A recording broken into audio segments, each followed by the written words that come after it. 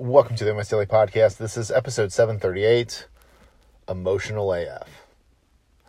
We like to think that we're level-headed. We like to think that we're logical, that we take a step back, and that we always make the decision that is in our best interest. The reality is, we really have to make a concerted effort to act in our own best interest. This may only be in certain areas of life, but we will sabotage ourselves. We will emotionally react because we're not robots. And I don't look at this as a weakness. I do think that we need to be able to go through life. We need to be able to sense things, feel things, process things, be able to sit in our emotions. I talk a lot about this when it comes to men's mental health, but this is people in general. You have to be able to express how you feel. And the first step in that for many, many, many people is going to be acknowledging that you're not a 100% rational, logical person, and you're probably more emotion than logic, at least in some areas of your life, maybe in your life in general, because, you hear that saying a lot too, like how you handle one thing is how you handle many things. And I don't think it's necessarily like if I act 100% one way doing something, then I'm going to act that exact way to the same level in something else. But there's probably tendencies and underlining actions that are the same. So, and I will, this is something the weight loss stuff is a perfect example. A lot of times people will be like, why? The science backs it up. I would say it's not about science. It's not about optimal. It's about what you feel like doing in the moment. Doesn't necessarily make you it doesn't make you a bad person. Now, you have your responsibilities. You have things that you should be doing. So, get those done.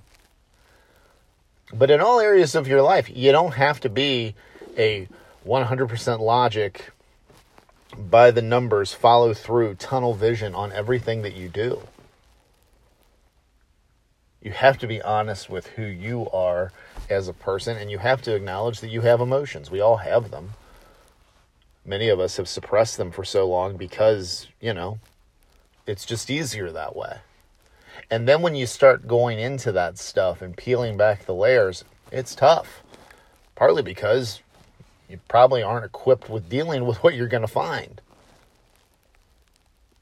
But we're emotional, each and every one of us. That's not a bad thing. We have a lifetime of stuff that we've had to deal with. We've had stuff that people have done to us. We have had stuff that people have said to us. We have stuff that we have done to ourselves. We have things that we say to ourselves. And we have a lot of things that other people have said to us that we now say to ourselves in our own voices, and we think that's how we actually view ourselves. So there's a lot of unwinding and a lot of processing that needs to be done. But what I'm really wanting for you as you listen to this, for many people this is a huge step. Just acknowledge that you have emotions and that you act emotionally and you react emotionally in areas of your life. Now, the interesting question is do you do this, do you react emotionally on a fairly regular basis? Or does everything come out at once? And that's a real interesting thing to look at, right? Because, maybe you do have to have a certain amount of thick skin in the world. You just do. But at the same time, you can't just...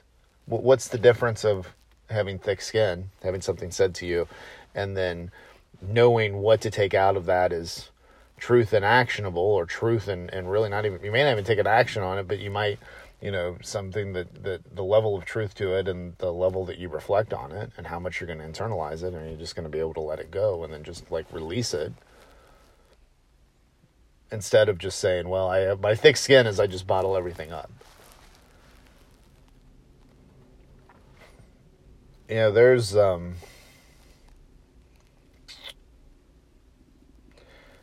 saw something this weekend on mental health, and it was and this was just like a quote on, I think it was Instagram, like a screenshot of somebody's tweet, and they're making an observation that it's really interesting how much of a buzzword mental health is now.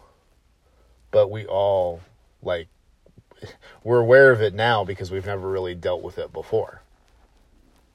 I mean, we've all had our stuff that we've had to deal with, and I think the level of connectivity plays into this, and I don't think it's all bad, but I think we live in a world that we were not designed to deal with.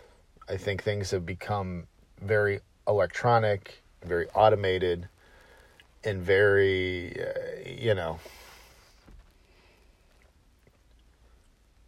it's a lot. I'm thinking of which direction I want to go in with this. Like, do I want to go into the fact that everything is so immediate right now that we just, that we expect instant results in all areas of our lives, and anytime that we have to really stop and be patient with something, there's a reaction, like an internal reaction where we're like, oh my gosh, this isn't happening fast enough.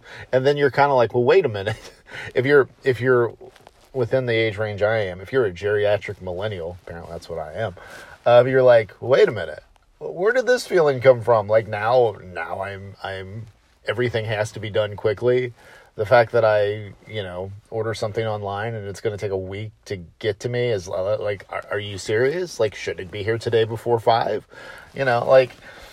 It's just we live in a world that is very fast paced.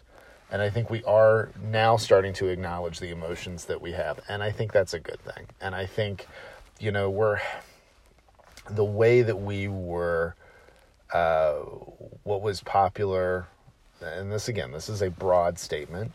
Maybe your upbringing was different. I can tell you with the folks that I've talked to, people that I've had on the podcast and people that I've had conversations with, we didn't really discuss emotions. And I talked to a lot of guys about this, but I've talked to women about this too. You have your thoughts and your feelings used against you. You don't really want to express them, right? And I think what we're doing now is a lot of us are discovering the fact that, hey, we have feelings. We aren't these productivity logical machines. And the fact that we react, and again, I think you have to have a level of thick skin, but I think you also have to be able to express how you feel. And sometimes how you feel is being able to let out that emotion that has been built up. And for me, look, I cry. I do. I've got a lot of stuff built up from years of things. And I've had, I've had a number of people in my friends and family, the ones that are my actual friends, have done a really good job throughout my life of being there and supporting me.